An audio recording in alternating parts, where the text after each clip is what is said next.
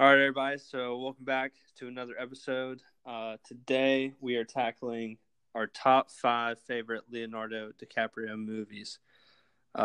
This was tough because it's hard to distinguish between Leo movies and Leo roles. Because if it was a Leonardo DiCaprio role list, then I could totally see my list being shaken up pretty well. For instance, I didn't put What's Eating Gilbert Grape on my list of favorite movies. Yep.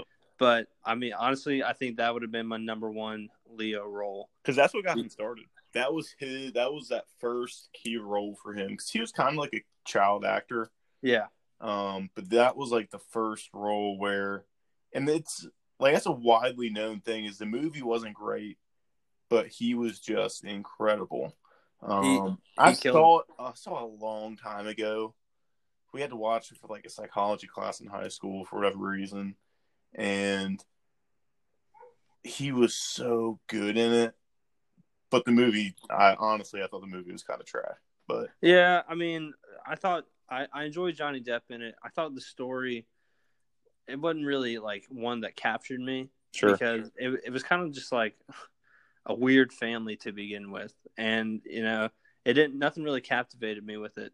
But Leo in that movie, I mean, for him to be so young and have to play that kind of role, it was really impressive. And I think that's why it would have been number one on my list of roles. But before we get into our list, as usual, if you've listened to us before, we like to talk about things that we've seen recently that maybe have piqued our interest and we want to share with one another.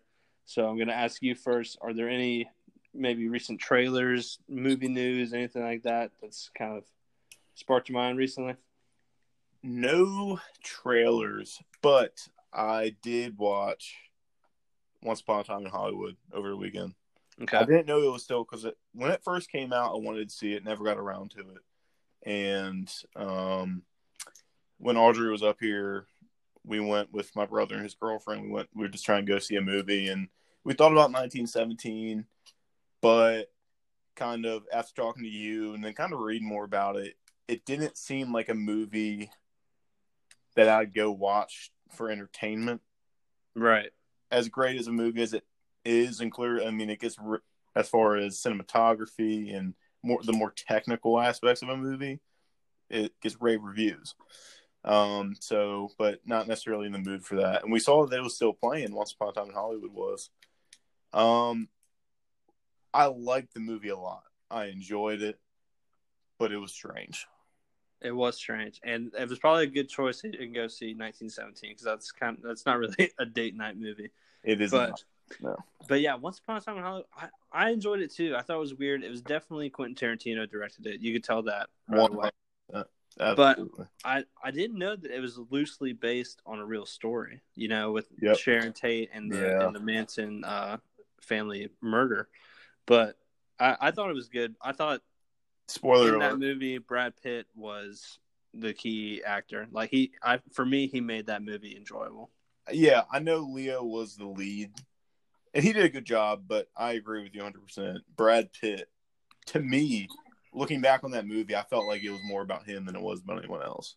Yeah, for me, like Rick Dalton just wasn't like a great character that I enjoyed. No. I much enjoyed Brad Pitt over Leo in that movie.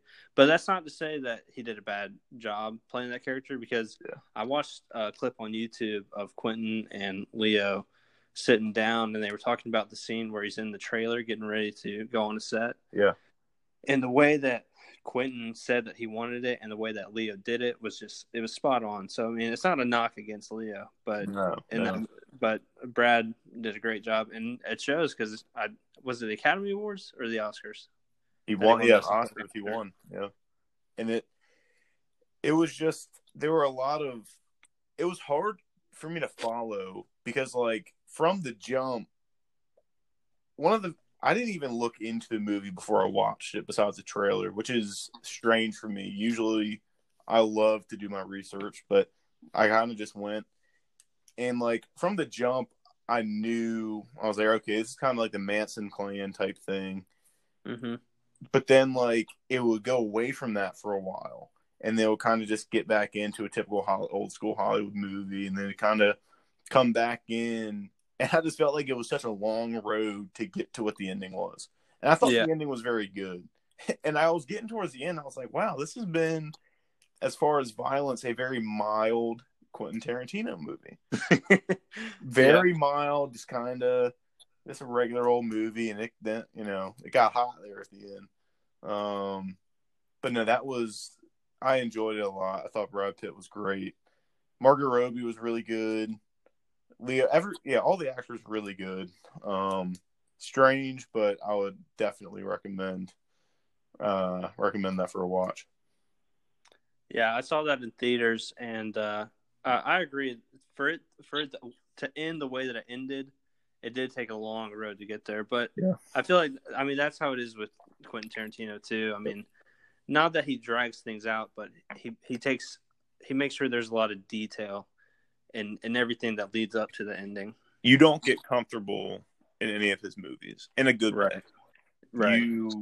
There is, because I feel like there are so many directors like Martin Scorsese. When he does a mob movie, you know what's coming, and they're great movies. I love them, but you're comfortable at this point following along and kind of predicting how the movie's going to go. Right. But with Quentin Tarantino, you have no idea. Yeah, and I think that's always on the edge of your seat, and like sometimes you miss some details because you're overlooking everything, just waiting for that next twist. But again, I think that's just because he's really good at what he does. Yeah, we're definitely gonna have to do a Tarantino episode. Yeah, I'm gonna need some time to prepare for that. And one thing that I'm really starting to notice now is I have done myself a grave disservice of not watching more movies in my life, because as I go in and we did our top fives, and I hadn't seen any of the ones in yours and almost none of your honorable mentions. And when I was looking at these, I was like, wow, Leo's been in a ton of movies, and I haven't seen a lot of them. And a lot of ones that I really want to see. I told you I was going to make it, and I tried. As soon as Audrey got here, I said, we're going to watch Inception this weekend. We didn't. Because that's a movie that I want to see so bad. But anyway, yeah, I've certainly seen enough to make a really good list, because it's very easy, because he makes movies, and it can be tough to distinguish, was it a good movie or was it a good Leo character, because he's just so good sometimes. Right. But there are definitely certain movies where he was clearly the only bright spot in what was otherwise a disappointing film. But that's neither here nor there. So, do you want to do? Okay, no, we'll do some honorable mentions when we get towards the top of this list. We'll dive in right now. You want me to go first? You want to go first? You go first. I'll take the lead. So, I mean, as you were saying, I counted up. Technically, he's been in 33 movies. Jesus, and he's not that old. No, he's not. But of those 33, about 6 or 7 were just he was voicing over. He was like the narrator. So I mean that leaves about like 26, 27 movies still. But I've only seen 14 of those movies. So that still leaves that still leaves a good list to watch later on. But so once again, this was a hard list to make. But starting off, my number 5 Leonardo DiCaprio movie is The Departed. He plays Billy Costigan. We've talked about this movie before. We've done a full length episode on it.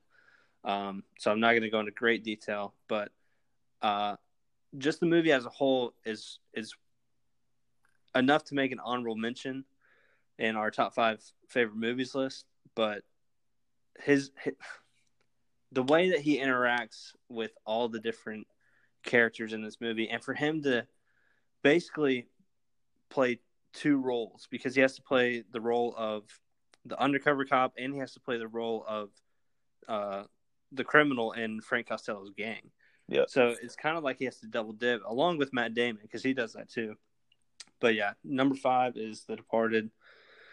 Like I said, this was really hard to make because I had to go back and forth with a lot of the movies on the list I've seen. Because, like you said earlier, it's just in every movie, he makes an impact. And I think that's why he's such a good actor and why we're taking a whole episode to talk about him. Yeah, no, 100%. I definitely agree with that. The Party was such a great movie. I have a feeling that last time we had no overlap on our list. We might have quite a bit here. At number 5, I'm going to go with one of my favorite movies of all time. It was on my top 5 list, and that's Catch Me If You Can. Mm-hmm. Again, a movie that kind of flew under the radar, even though it had some star power. I mean, Tom Hanks and Leo, 2 of my favorites. And obviously I love the story behind it, but Leo did such a good job. He was perfect for that role because he looked so young anyway. And Right. that was kind of the point, you know what I mean? But he did such a good job in that. And just kind of blending that's such a hard role to play because he's still a kid, but in order to do all these things that he had to do, he had to impersonate pilots, doctors, lawyers. But he's a 17, 18-year-old kid. You know what I mean? Like, that is, to me, one, I'm still blown away by the story, but he did such a great job in that movie. And kind of not outshining Tom Hanks, but, sometimes when you get 2 really strong actors in roles like that, yes, they're complementary, but you're always going to kind of have that fight for the top spot. Because one of them obviously is a supporting character, but they're both always going to kind of overpower each other. And I think that the movie was so good because they avoided that for the most part. But to me, Leo kind of stepped above Tom Hanks in that movie. And that's hard to do because he did a great job as well.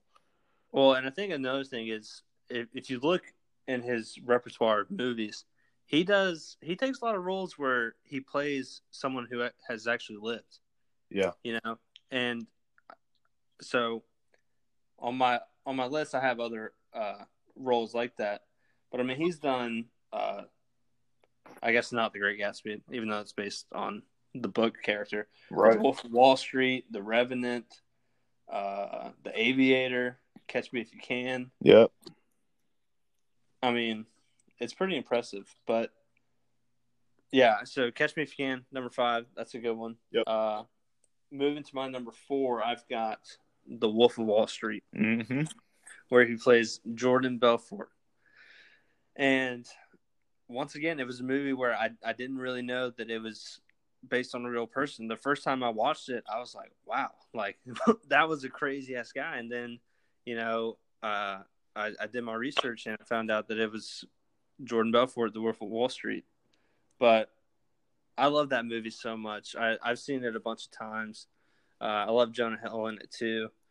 But it's just another one of those movies where he plays a character that's based on real life, but he just brings it to life so well, especially on screen, because that's sometimes hard to do, especially with someone like that, someone so eccentric like that. Yeah, it'd be just because one of the issues that I think so many actors struggle with when it comes to playing in a true story, and sometimes you see a lot of the times in those movies, they don't have big name actors.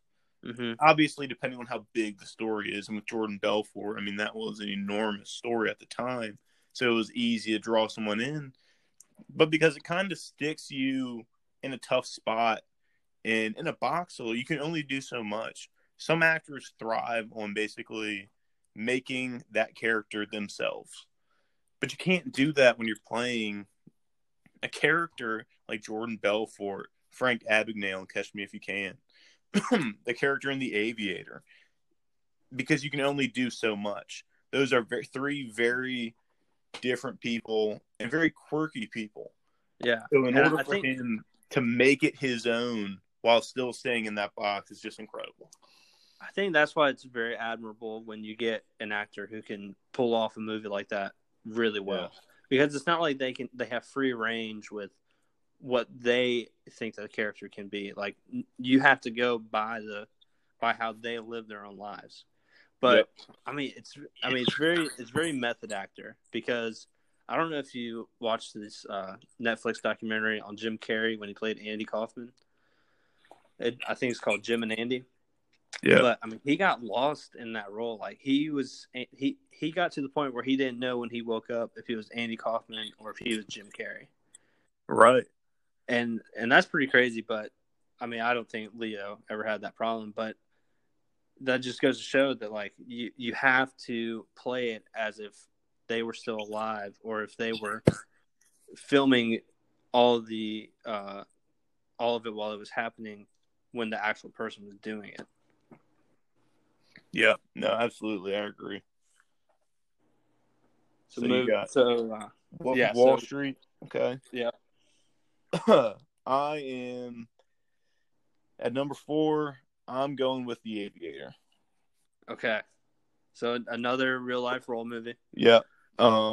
Again, he does these so well, but I'm a sucker for a true story. Yeah. And again, not only is he playing a real person, he is playing an incredibly eccentric personality. Yeah. Howard Hughes, for lack of a better term, he was a nut. I mean, he was as quirky of a person as you could come up with. And he was kind of that first typical Hollywood character. But he was brilliant in such a strange way that no one could really understand at the time. And before even reading anything about Howard Hughes, I watched the movie. And then afterwards, I would go and I'd read articles and I'd read biographies and things like that. And I was like, I felt like I got such a great idea of who that character was from Leonardo DiCaprio. It was kind of like a history lesson. Yeah, absolutely. And it was entertaining. I thought the movie itself was very good. Not incredible. But again, it's one of those things where the story was pretty incredible, the story of his life. Some of the people that he was involved with, there's just so much history in that, which is one of the reasons it attracted me at first. But he did such a good job of making you understand every aspect of Howard Hughes. Because it would have been so easy for a character to go in there and just play this incredibly quirky, eccentric character, which he was. But there are so many different sides, just like anybody. There's so many different sides of them. And how he interacted with different people, how he interacted with strangers, or his relationships that he had. It was a really interesting movie. And yes, he did a great job of just acting, as he does in all of his roles. But he did a great job of portraying him and telling his story beyond what was in the script. You know what I mean? Just his personality and his persona it was perfect. Yeah, so Catch Me If You Can and The Aviator both didn't make my list. But it's not a knock against those movies, because I've seen both of them, and The Aviator was pretty long, but it kept me interested the whole time. Yeah. But it never really gripped me like I think the way that it gripped you. Yeah. Like afterwards you researched a lot. And like you, I didn't know who Howard Hughes was before watching that movie. Yep. But, I mean, those two movies are great movies. And I think with Leo, I mean, he gets a lot of praise for taking on really strong roles. Yep. Because it's in a lot of his movies, a long time people always wanted him to get an Oscar.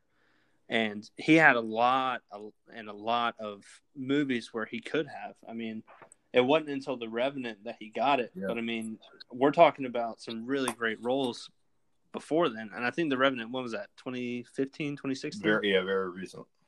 Very recent. So, I mean, that just speaks miles to him, too. But, so, yeah, Catch Me If You Can and The Aviator didn't make my list. But my number 3 was really tough. Really tough. because my number one was no dispute, and if you've listened to the last episode, you probably know it's coming. But number 3 and number 2 is tough because in one movie he plays the main character, and in the other movie he plays a supporting character. But his time on screen as a supporting character is just absolutely nuts. I mean, he just takes control. But with that being said, my number 3 favorite Leonardo DiCaprio movie is Shutter Island. Shutter Island. He plays. I've never seen it.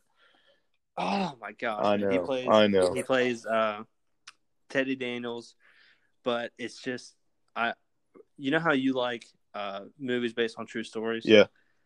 I love movies with a twist. Okay. And this movie is just, I mean, the ending just leaves you with your mouth open. So if you haven't seen it, I'm not going to spoil it for you because I do want you to watch it, and it should be added to the list of movies you haven't seen. But yeah, Shutter Island. It also has Mark Ruffalo in it. They play detectives at an insane asylum, and they're trying to find an escaped prisoner on the island that they're quarantined on.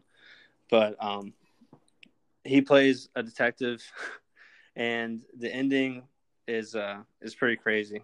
I hate that I can't say it because I was hoping that you've seen it, but we'll wait for another episode. Okay. So let's hear what your number 3 is. Well, after hearing my number 3, I think you're going to start to sense a pattern. And if you've listened to any of the other episodes before, my number 3 is J. Edgar. Wow. Yes. See, that's one that I haven't seen. Another one based on a true story, based on a real person, based on an incredibly strange and famous person. And this one, I think it was well received by critics and at the box office, but it doesn't necessarily get thrown into the hat on most people's top movies. Shake up the list a little bit. Yeah. It kind of, falls through the cracks, and it's based on J. Edgar Hoover, his time as director of the FBI. I won't get into too much of a history lesson, but just another such a strong personality and an interesting personality and so multifaceted that after watching the movie, I don't think there was any other actor on the planet who could have done that. Just because in order for him to have that strength and that shield around him while also being incredibly vulnerable to certain people, certain relationships, it's hard to fake. You know what I mean? And J. Edgar Hoover was an incredibly complicated person. If you want to dive into him, I recommend it. I recommend watching the movie. I think that you don't even have to. It's another one of these movies where you don't necessarily have to research him. I think if you watch the movie, that's enough of a history lesson for you to appreciate the acting and appreciate the story.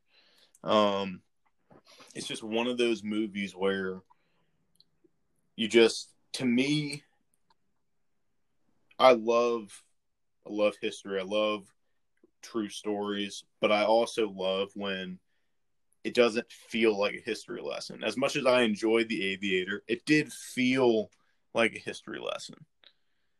J. Edgar. See, I feel like when you were in school and the teacher would reel in the TV on the cart stand, you would get excited. Oh, I'd raise hell, man. That was my time. I love that. Especially they put on a little something about Abraham Lincoln, a little something about Civil War. No, but I agree too. I mean, when you can take something away from a movie but enjoy it at the same time, right.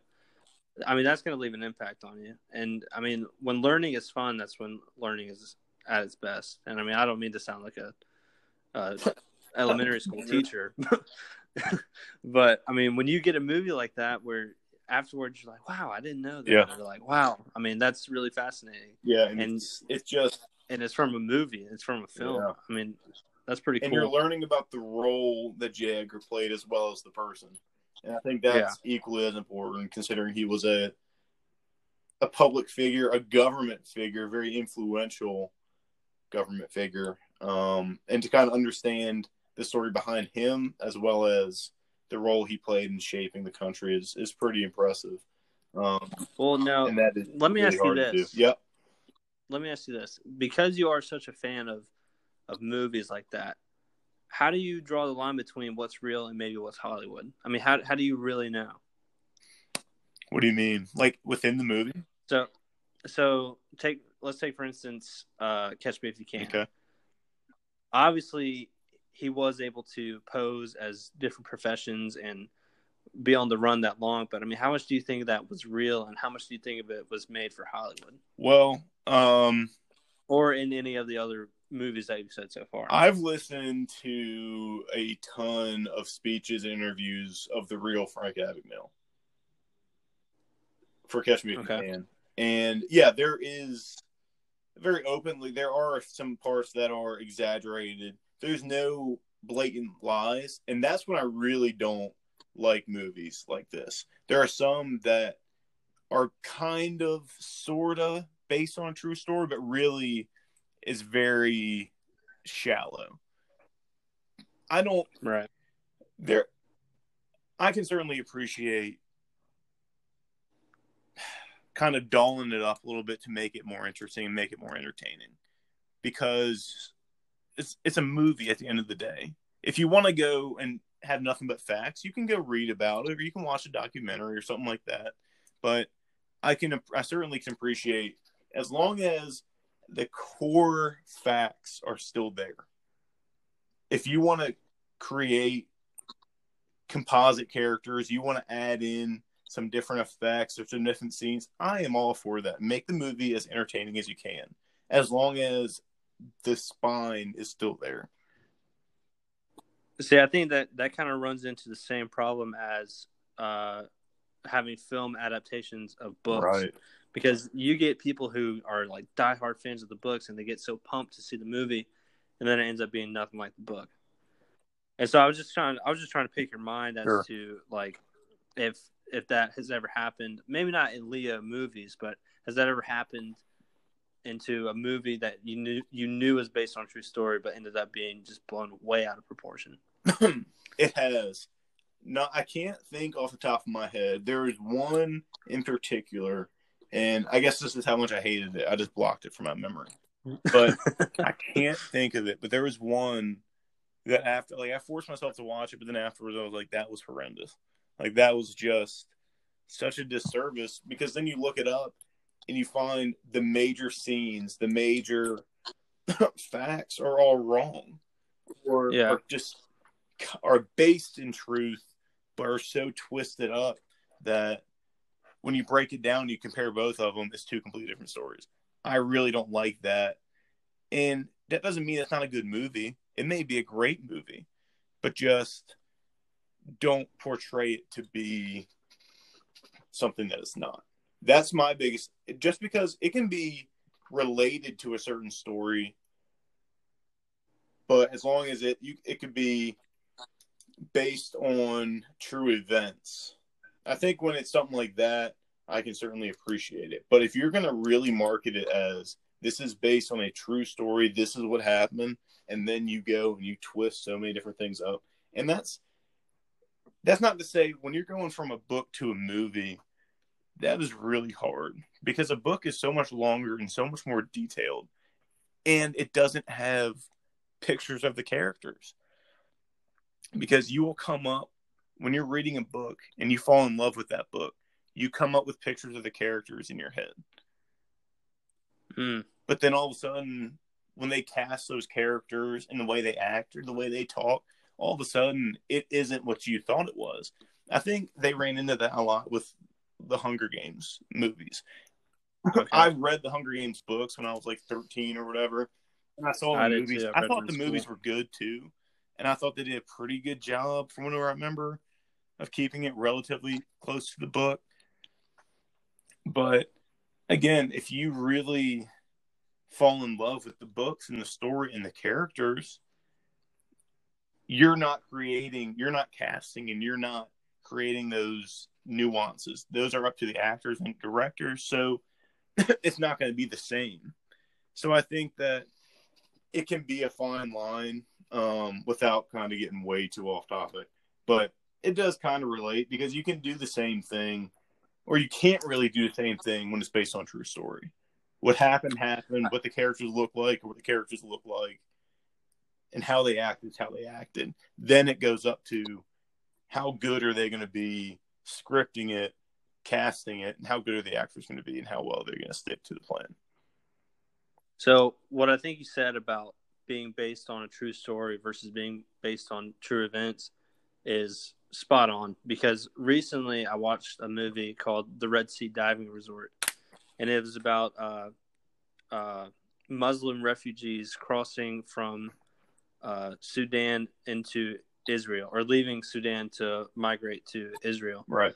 And the whole time, the Red Sea Diving Resort was a real place, but the characters involved with it in the movie weren't. But at the end, in the beginning, it said based on true events. And so after the movie, I looked it up, just as I always do when it's based on something that really happened. And it turned out that the characters that they were talking about had nothing to do with the actual story. Yeah. And so, but I wasn't like upset. I wasn't like, oh, how could they do this? I mean, how could you say that this really happened when these people didn't exist? Yeah. But since it was based on true events, I was like, okay, I really appreciate what they did with this movie. Yeah. And if you haven't seen that movie, you should check it out because it was actually pretty good. It's got Chris Evans in it, and it's got Michael Huisman, I think is how you say his name. He's the guy who played in The Haunting of Hill House. He was like the older brother. Oh, okay. Yeah, I mean, it's just. But again, there are certain times when you want to tell a story, especially when you get into old history, a lot of religious movies and things like that. You don't know if these characters existed, but you also don't know. You know that this place existed, and it is widely believed that an event happened, but you don't know the characters. But you can't just make a movie that has a bunch of blank faces. You know what I mean? Yeah. So, yeah, based on true events, or based on historical evidence or something like that, I can certainly appreciate it. It depends. It all comes down to just be honest with what you're representing. Right. And so let's get back on track. Yeah. Let's get back to the list. Kind of went on a tangent there. That's okay. I mean, that's what a podcast is for. That's right. But before we get to the number 2, because I feel like you probably already know what my number 1 is, so I want to keep you hanging on the edge a little bit. Let's go ahead and do some of our honorable mentions. Okay. And I'm going to start with Blood Diamond. Blood Diamond. Never seen it. I've never seen it. So he plays a South African mercenary, and he's basically looking for rare diamonds and rare gems. And there's this colony, and this man finds like the holy grail of diamonds. But one of the tribes comes and how African countries are portrayed in the movies. There's guerrilla warfare and things like that. So they come in and they try to kill everybody and get a diamond. And so Leonardo DiCaprio and that guy team up, and they're trying to cross borders in order to make a profit off of this diamond. And but it's really good. It's an action movie, and it's got some big names in it. It's got Leo. I think Jennifer Connelly's in it too. She plays kind of the love interest / journalist, but it's a really good movie. You should check it out. It came out in 2006, but he plays Danny Archer. It's a really good movie. It keeps you on your toes, and the ending's really, really moving too. It's got a really good story to it. Okay, that's because I was doing a little bit.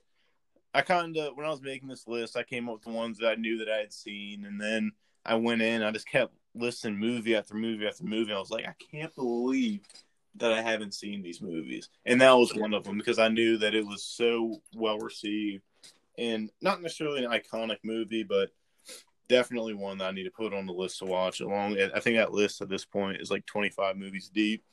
Yeah, definitely an honorable mention. My first honorable mention is going to be The Departed. Love it. This could have, without a doubt, made it into my top 5. Um, I think part of the reason is we just talked about it so in depth not that long ago that maybe my passion isn't so fresh for it, even though it's a great movie and a great role. It again, it just comes back to he's able to do so many different things, and it's almost as if in all of these roles, when he's telling the different sides of each character, he's like 3 different people. Yeah. And that's what's impressive, that he can keep it all together. Again, this is one of those movies that based on true events, not necessarily based on a true story. A lot of these characters are composites, but still, nonetheless, you are working within a bit of a box because the character was what it was. So yeah, he did. That was a really good role for him. Just see, I forgot to even mention that he had the role as the client or as the patient with the therapist or with the psychologist. Yeah, I forgot to mention. I mean, that's basically he had the criminal, he had the undercover, and he had the real Billy Costigan when he was talking to his psychologist. Yeah, and that is an underrated part of his character because that was, for pretty much most of the movie, the only physical connection between him and Sullivan was that the therapist. Mm-hmm. And then obviously at the end, it all blew up. But the only connection between the two was her. And I think that was a little bit of foreshadowing, but definitely an underrated part of that character. Yeah, and if you haven't listened to that episode, please go check that one out. That was really fun. I think that was our first one, wasn't it? It was. That was our first podcast talking about The Departed. We took an in-depth look at it, kind of made some notes on it, and talked about it. So if you haven't checked it out, go listen. It would mean a lot to us. But getting back to the list, I wanted to mention that I'm very surprised that your first 3 on your list were all based on a true story or based on true events. Are you?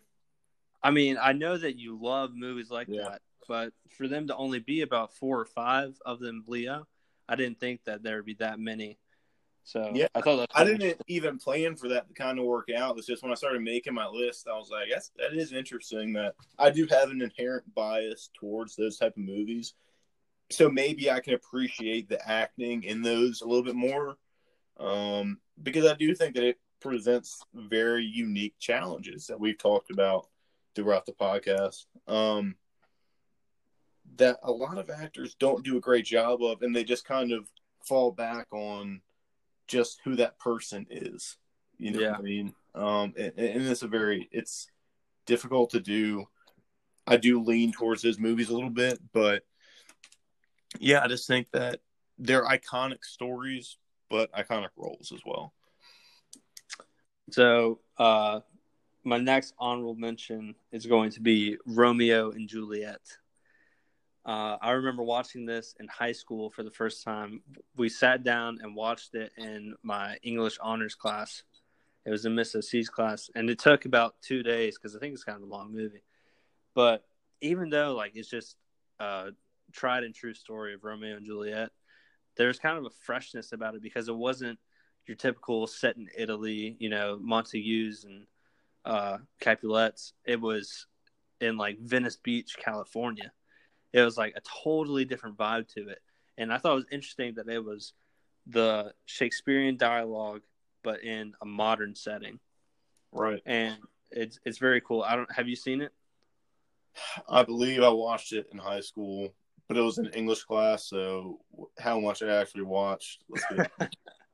But yeah, so I mean, it's really cool, and it's not like a astonishing role by Leo, but I just remember that it kind of struck a chord with me whenever I was younger, and it was something that like we watched it the first day, and then the next day I was like ready to get to class because I knew we were going to finish it.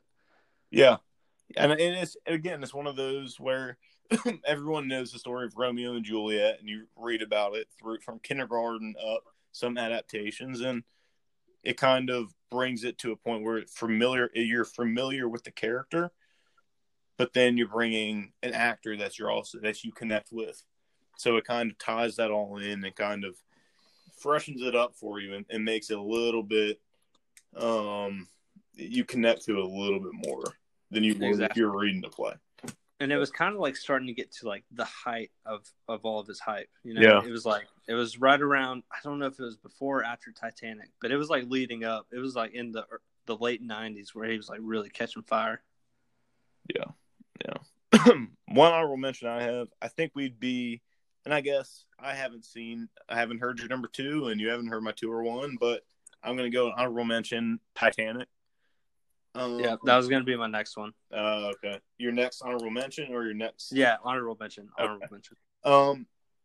Iconic role, iconic movie. I like the movie a lot. I like the role a lot. Just wasn't my type of movie. Yeah. Just,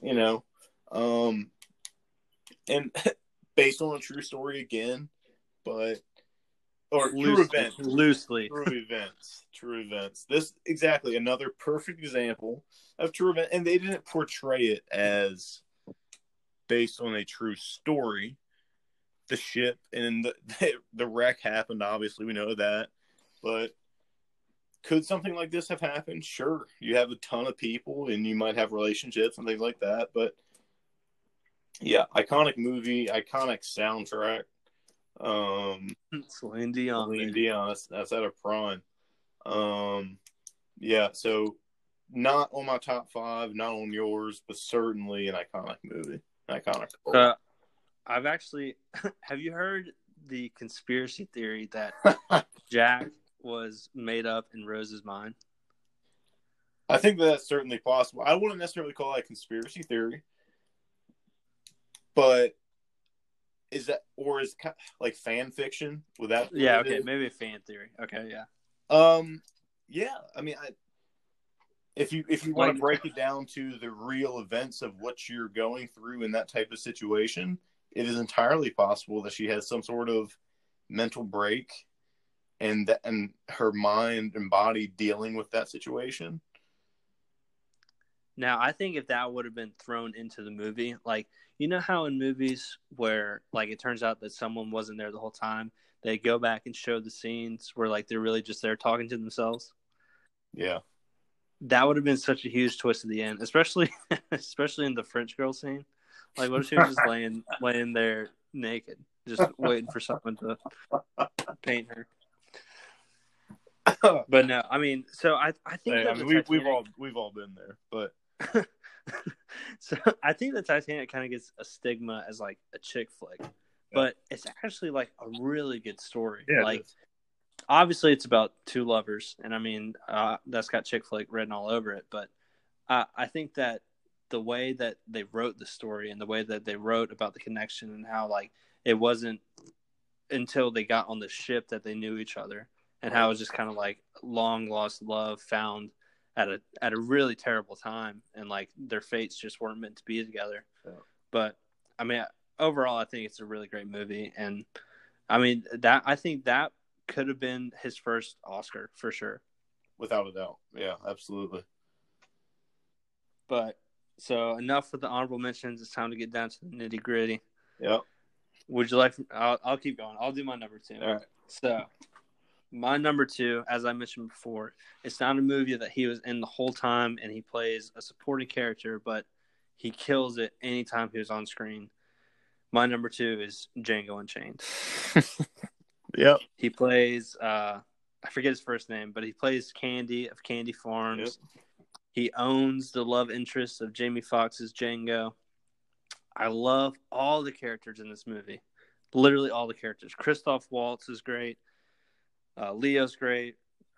Jamie Foxx is great. Samuel L. Jackson is great. I mean, just and it's such a good story. And it's a Quentin Tarantino movie, so you know there's violence. Yep. The last fight scene is just absolutely ridiculous. But we're talking about Leo, so I mean, from the time that he's introduced to the end of the movie, I mean, he just takes over. Anytime he's in the scene, I mean, he takes command, and I think that's why he's always going to be the number 1 in the movie. Yeah. And like you said, even in a movie where he's going up against Tom Hanks, yeah, like he steals the show. And it's in Django. yeah, it's one of those things where, yes, he's not the main character, but the movie, not only does he make the movie, but that movie is not, it's nothing without that character. Right. So yes, it isn't there the whole time, but that movie's nothing without that character. And this is also one that, even if we talked about roles, top 5 Leo roles, it still probably would have been either on my list or high up on my list. Yep, absolutely, I agree. So number 2 for me is going to be The Wolf of Wall Street. Okay. Just love it. Obviously, we talked about it with you at number 4. Just a great movie. Incredible story. I mean, what a life somebody lived, and the attention to detail, again, it's one of those things where did everything that happened in the movie actually happen? No. But did the major events? Yeah. Like that yacht scene, that 100% happened. Like there's like helicopter video from police choppers of the yacht going down. Did he swim back onto the boat to get his drugs? I don't know. So yeah, things like that, I'll let it slide. Who knows? I mean, the dude was a fiend, but that was such a good role.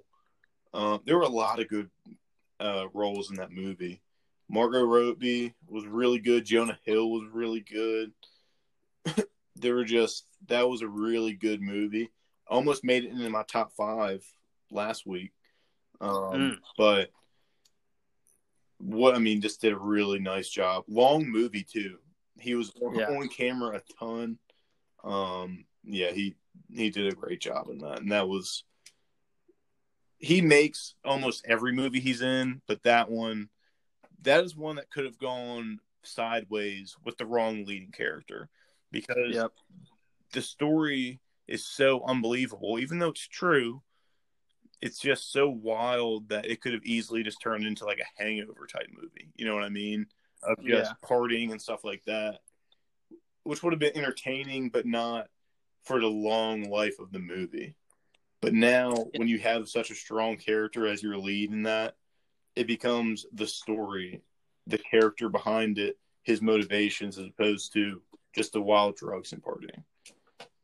Yeah, so I think it's also pretty cool to see what Jordan's doing now. And like he's kind of like a sales, like Tony Robbins, if you will. And it's pretty cool to see, but the pen scene, I know for a fact was real too. Like, sell me this pen. Yeah. So I mean, it is cool to see things like that on screen, and especially from someone. I mean, we're gonna say his name all episode because it's about him, but someone like Leo to put into fruition. And even though like that's happened, and like we don't know exactly how Jordan did it or how he said it, I mean, that's still a pretty good adaptation. And I think that leading up to filming, Leo would like have hour-long conversations with Jordan, just trying to like pick his brain, get into his mindset, pick up on how he talks and things like that. Yeah.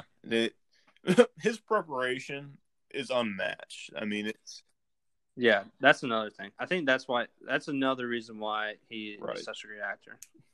Absolutely. Yep. But so number 2, Wolf of Wall Street, love that movie. It's such a good one. I could have seen it going higher on my list too, but I'm a sucker for the twist. So number 1 for me, if you've listened to the last episode and if you've heard me talk before, you probably know what's coming. But number 1 for me is Inception. He plays the character of Dom Cobb. It's such a intricate movie that it's hard to explain to someone who's never seen it. So I'm not going to waste your time, but all I can say is it's one of those twist movies that even though it tells you what's coming, you don't realize it. Like, you don't realize how many levels of detail there are until you've seen it about 3 or 4 times. Yeah, this is something I've got to watch it. It is like, the way I hear people describe it is, in 15, 20 years, this is going to be kind of like a cult classic type movie. Because, one, I'm fascinated with the idea behind what it's about. Obviously with Leo in it. Who else is in it? Joseph Gordon-Levitt. You got Joseph Gordon-Levitt, Tom Hardy, Ellen Page. Yeah. So a lot of really good Cillian actors Murphy. in it. Definitely something I need to watch. But yeah, it's just one of those interesting movies. Who directed that movie? Do you know? I believe it was Christopher Nolan. Okay. Yeah. And another thing that I would say is that if you enjoyed The Matrix as much as you say I you loved did, it. You know I did. then I want you to record yourself watching this movie because I want to see your reactions. Oh man. All right. But yeah, so number one for me, Inception. No brainer. Probably not a shock to anybody who's listened to the last episode. Yeah, I already had that penned in, chiseled and something. Yeah. My number one was on your list. Django. Wow. All right. I love it. You know, not far off of mine. I had it number two. Yeah, again, he wasn't technically the leading character. But it's just there was something about that character when you are playing such a villain. Not just a villain in the movie, but a villain in society. You wanted to hate him so much. And I'm not saying you loved him. He didn't turn into that character. But there was something so captivating about his performance. Just how dramatic he was, how committed to the role. You got to love his accent.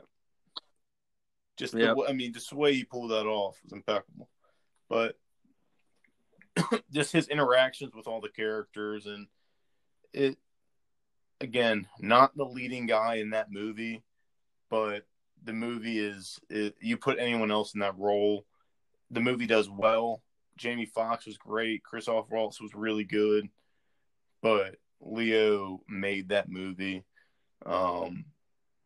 Again, just something about the role. To me, the movie was a little bit slow, just kind of out there whenever he wasn't on screen. But every time he came on screen, you knew he just tied everyone together. I think that's a recurring theme with Quentin Tarantino movies is that upon first go through or first watch, you kind of miss things that maybe like you kind of tie in later on in the film. Not saying that you missed anything in the beginning without Leo, but I mean, in Pulp Fiction or Reservoir Dogs or any of these other ones, if you watch it the first time, go through it and see if you pick up on anything the second time, because I'm sure there's going to be something where you think it's like an aha moment. But yeah, Django Unchained, it's such a good movie, and there's just Leo. There's just something. It never feels complete until he gives a face to the opposition, and I think that's what Quentin Tarantino does better than any other director. Is that there's always good and bad, just like there is in every movie, but he always gives a singular face to the opposition. And it's always a strong character, and it's always a strong actor. And I think that's why he's such a great director. But I think that's why Leo is in a lot of his movies.